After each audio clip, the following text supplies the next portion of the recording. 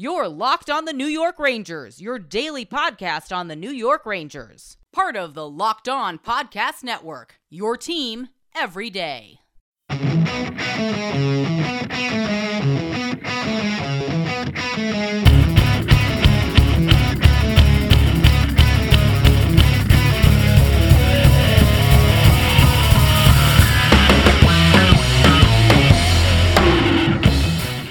Welcome back, Blue Shirts fans, to episode number 434 of the Locked On New York Rangers podcast. I'm your host, John Chick. That song you were hearing right now is, of course, Leave the Lights On from our good friends in Pacifier. You can check those guys out anywhere you get your music. And we got a very special episode for you guys today.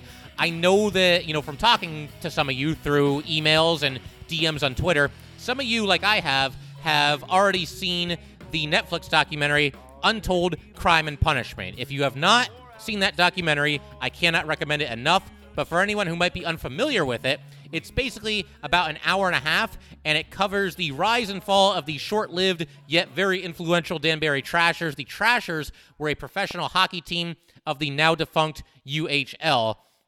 The team owner was Jimmy Galante, and Jimmy Galante made his money in the trash disposal business. He basically had an empire in the Danbury area and extending into New York a little bit as well. He got into some trouble, ended up having to serve some jail time, and all of this is covered in the documentary. But when Jimmy Galante first established the Danbury Trashers, he immediately made news, made waves by announcing his then 17-year-old son, AJ Galante, as the general manager and president of the Danbury Trashers. And what came next was basically just pure insanity. AJ went out of his way to put together a team that he wanted to be known as the Bad Boys of Hockey, and they absolutely lived up to that nickname. Fights every night, a passionate, rowdy fan base, but also a lot of winning, for all the theatrics and all the brawls that are covered in the documentary and everything that happened behind the scenes with the Danbury Trashers. They won quite a lot of games during their 2 years in the UHL, so they had to be doing something right. But joining me today is going to be AJ Galante. He's going to be talking about, his unforgettable tenure as the general manager of the Danbury Trashers. We also get into some things happening around the NHL going into this upcoming season here. And the two of us actually talk for quite a bit, so this is actually going to be part one of a two-part conversation. Part two will drop at some time next week. But for right now, part one of our conversation with Mr. AJ Galante. Enjoy. All right, and so with no further ado, let's go ahead and welcome in today's very special guest, former 17-year-old general manager and president of the Danbury Trashers, Mr. AJ Galante. AJ, how you doing today, buddy? John, how are you, pal? Thanks for having me. Yeah, it's my pleasure. Obviously, I watched the documentary right when it came out. I watched it again last night, and I have so many questions for you. But first, I just figured, I'd ask you about the documentary itself. How did it all sort of come to be? Did they reach out to you? Did they reach out to your father initially? And, what made you think that this was the time that you were definitely ready to talk about, your time with the Danbury Trashers? Yeah, I want to say it was like a week or two after Thanksgiving in 2018. I got an email from McLean Way, who is one of the Way brothers who produced the whole Untold series for Netflix. The directors of Wild Wild Country from a few years ago that won all those awards on Netflix. And, ever since this team ended, I get approached all the time here and there about the Trashers, and I kind of like leave it alone. I don't really pay attention to it too much. And this guy was relentless. He kept messaging me. I got to talk to you. Give me a chance. I was like, he was like an annoying girlfriend, to be honest with you. He just kept bugging me. So finally I was like, you know what? I gave him my number. He called me, and immediately I just knew I was going to like him. And like, he gave me like this 90-second pitch about, how he was contracted with his brother to produce these documentaries for Netflix. And he started running down Malice in the Palace, Caitlyn Jenner,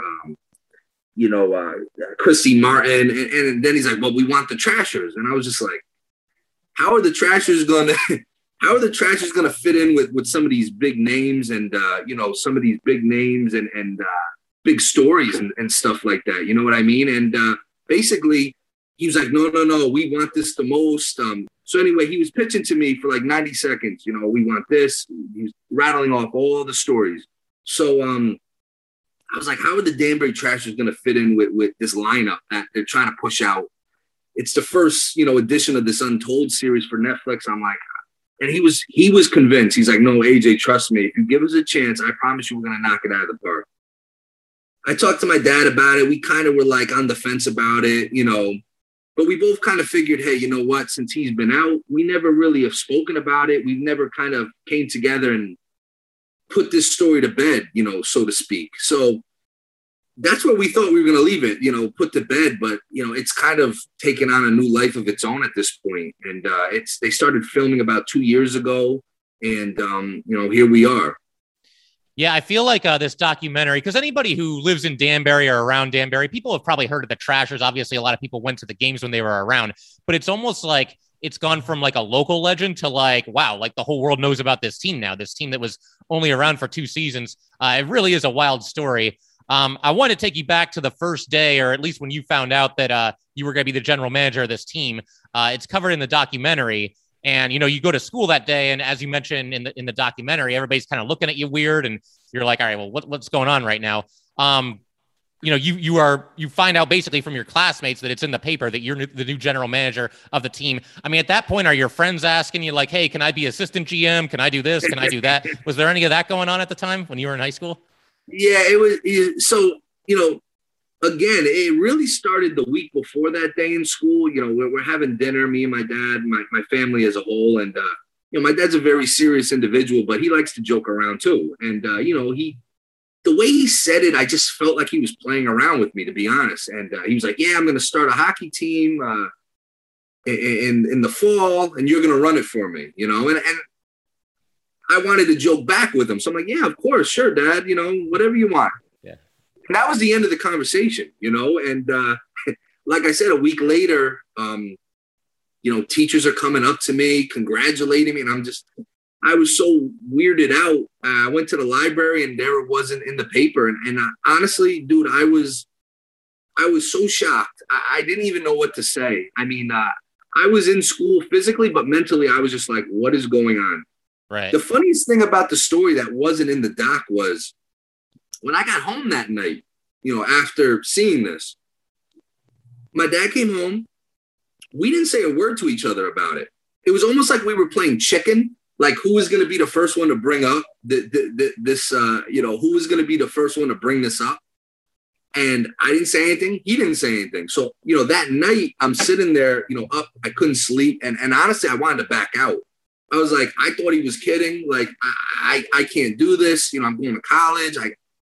What's going to happen to my social life, but I was like, you know what? My dad always taught me, you gotta keep your word. And whether I took it as a joke or not, I told him I was going to do it. So I didn't back out. But the funniest thing was we just never even discussed, like we had that kind of like 7-second funny interaction at dinner. That was kind of like our agreement. We never spoke, I never confronted him to be like, hey, Dad, is this for real? We just started going to work. We just went. We just winged it. We just went. We didn't talk about it, afterward. Yeah. No, it's crazy. How difficult was it? Because this is talked about in the documentary a little bit too. You're a high school hockey player, and unfortunately, you have that leg injury, and you can't play the sport anymore. And I mean, basically, in the blink of an eye, you go from being a high school hockey player to being, a general manager. How difficult was it to not be able to play the game anymore? Because I really felt for you during that part of the documentary, because clearly you love the sport. I mean, hockey was, such a big part of my life. I mean, I truly enjoyed playing it. I just enjoyed the whole environment, the team atmosphere, the whole night. I just loved the game. And, getting hurt, I mean, it was my senior year. It was like my second game of my senior year. It was a real bummer because we had a good team. And we ended up still making the States that year.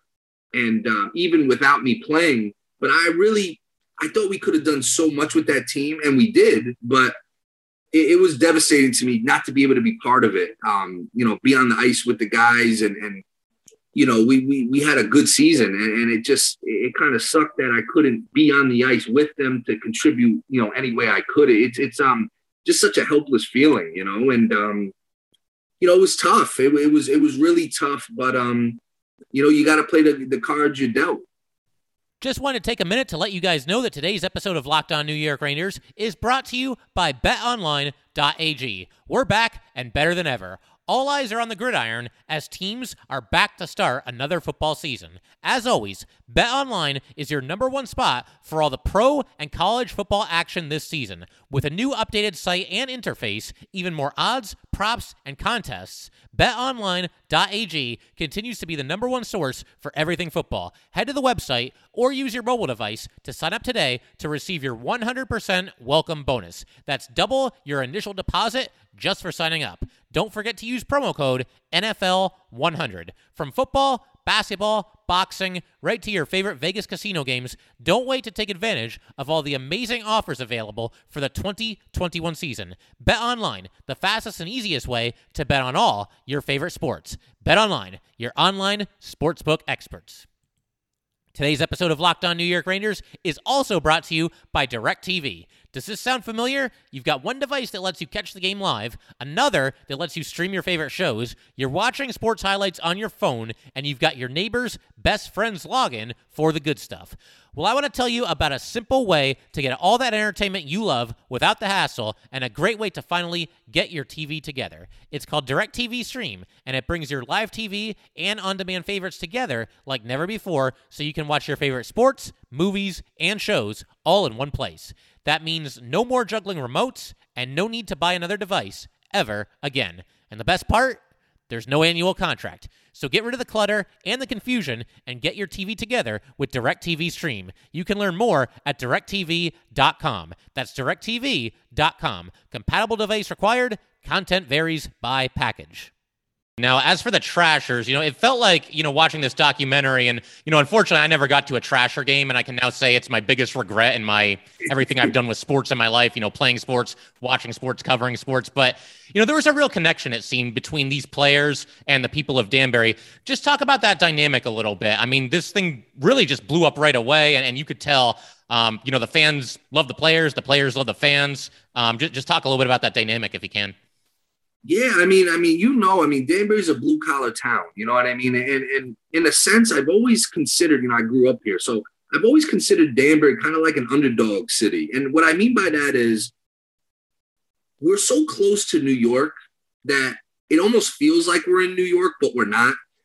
And Connecticut, we don't seem to be a big enough city for Connecticut to like get a lot of coverage or, things of that nature. So I've always felt like we've kind of had like this underdog theme to us, in my opinion. And I think a lot of people are starting to see that too. And, these players, a lot of them were underdogs. A lot of them were, the island of misfit toys. I mean, a lot of these guys, truthfully, they weren't wanted like in other teams. So I really feel like there was just this subconscious like connection right off the bat with our marketing, like how we wanted to market this team, for Danbury, the type of player, the breed of these players we were bringing in, and skill players, by the way. They had like the same mentality, and the fans just, I don't know, man. It just like, we just caught lightning in a bottle, and I just feel like everyone felt connected to each other, and like fans really, and it's such a cliche thing, but they really were part of this team. And, especially like Section 102. And I mean, we had just such a big base that just was growing organically, really. Yeah, I think you made a great point there. When you have a team, especially in hockey, I think this is true because I can remember the Rangers back in 2005, 2006, like all the experts were picking them to finish dead last and they're barely going to win any games and this, that, and the other thing. And it's basically like how you just described the Trashers. It was basically, a team of castaways and misfits and guys that nobody wanted. And I think those players on the Rangers, and maybe the same thing happened to the Trashers, you'd know better than me, but they kind of rally around that idea of, well, nobody wants us, so let's go out there and kick some ass and surprise some people. 100%. I mean, these guys all knew like what we were very upfront with the players. Like, listen, this was the type of league where you're a step and a half away from the biggest league in hockey, but you're also a step and a half away from being real far, and you got guys that were on their way up and you got guys that were on their way down trying to hold on. So we were very upfront, like, listen, we're all about winning. We want everyone to do the best we want everyone to have career seasons here in one capacity or another.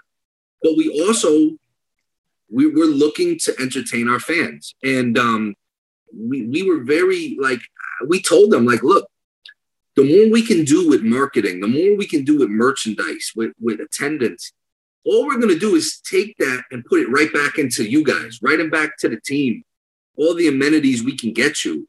My father always stressed to me, we cannot give anyone an excuse to say they didn't have something.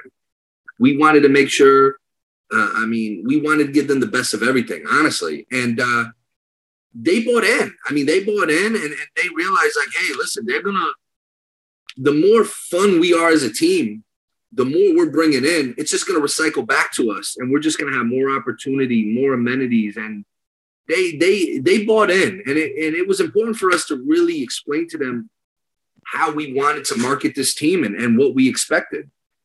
Yeah. I had a question also. This was not covered in the documentary, I don't think. It's actually kind of a two-parter here. But for starters, obviously 17-year-old general manager, how did the other general managers around the league kind of receive you? Were they nice to you, or was it like, who does this kid think he is? Like how was that dynamic, first of all?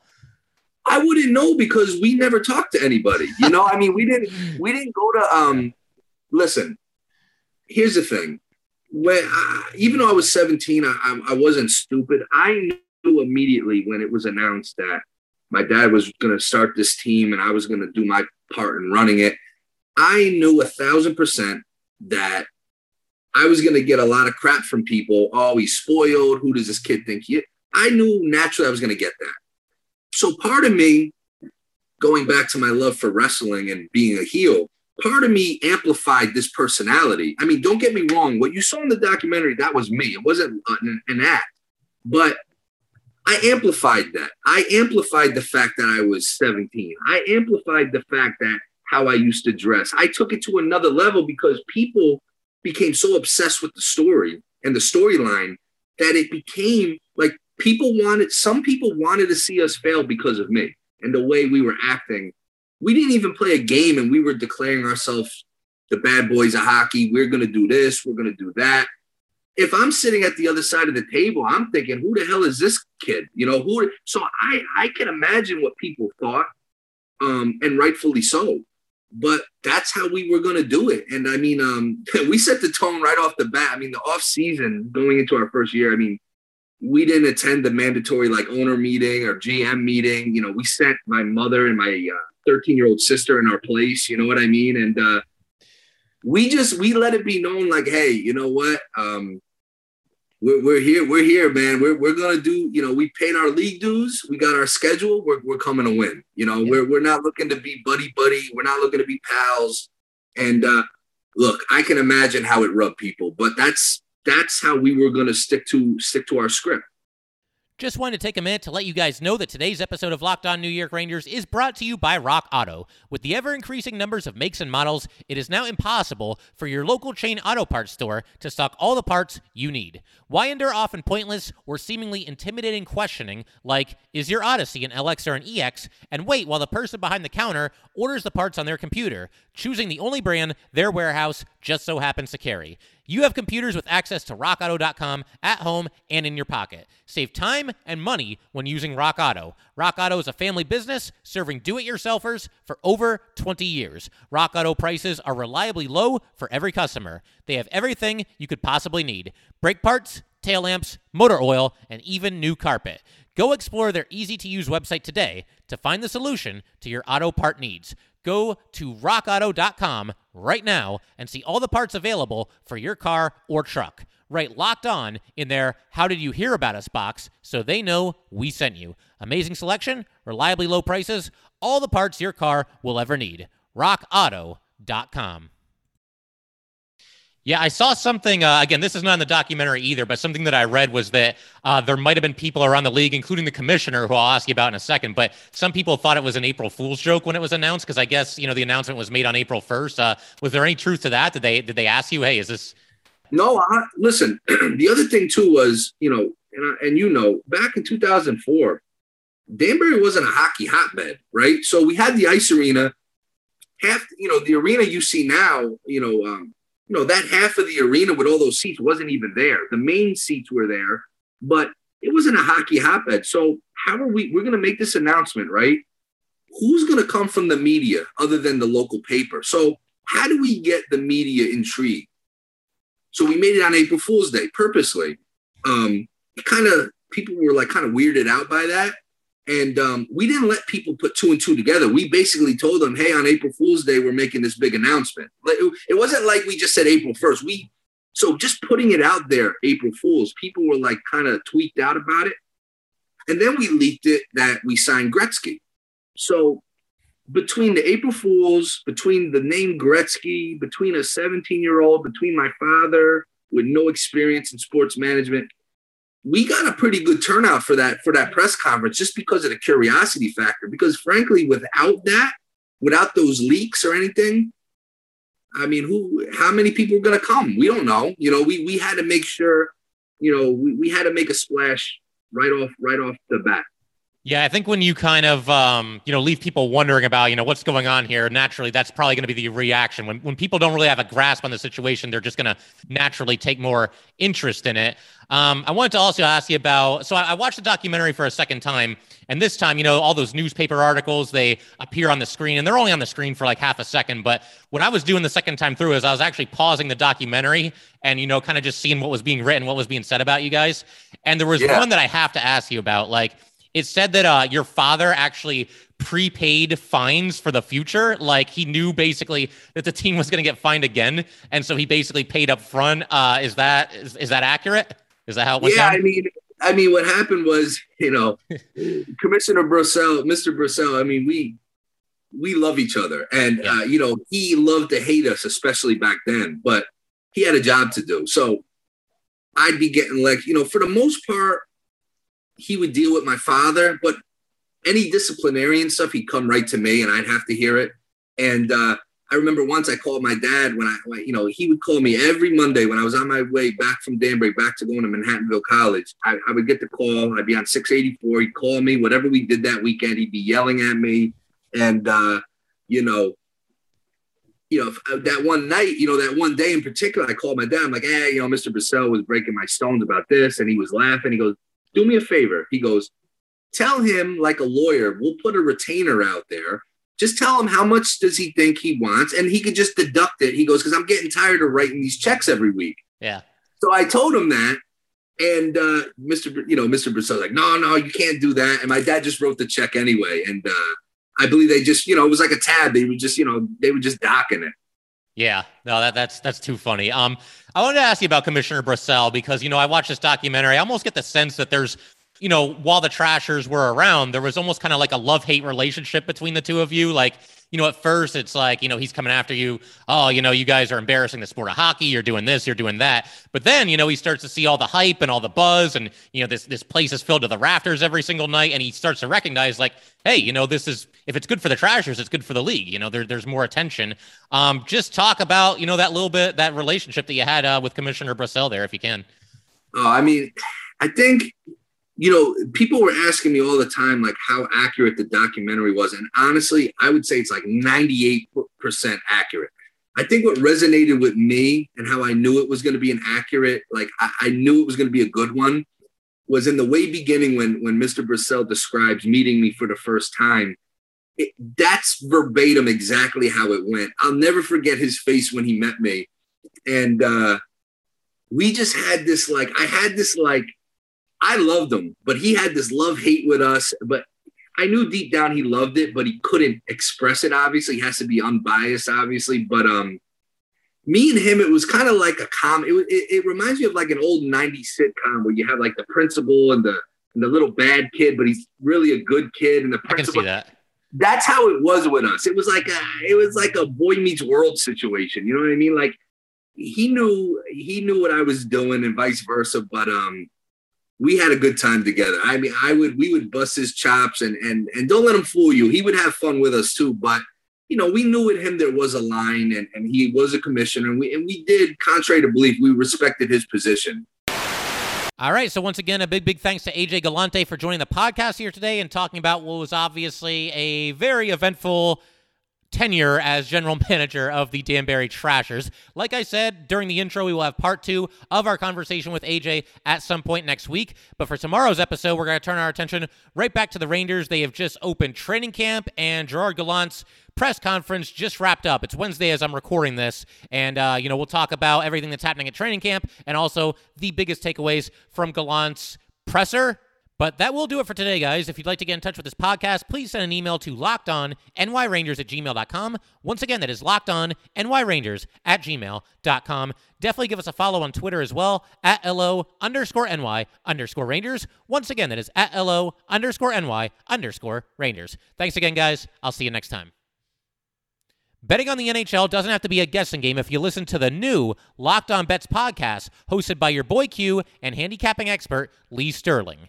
Get daily picks, blowout specials, wrong team favorite picks, and Lee Sterling's lock of the day. Follow the Locked On Bets podcast, brought to you by BetOnline.ag, wherever you get your podcasts.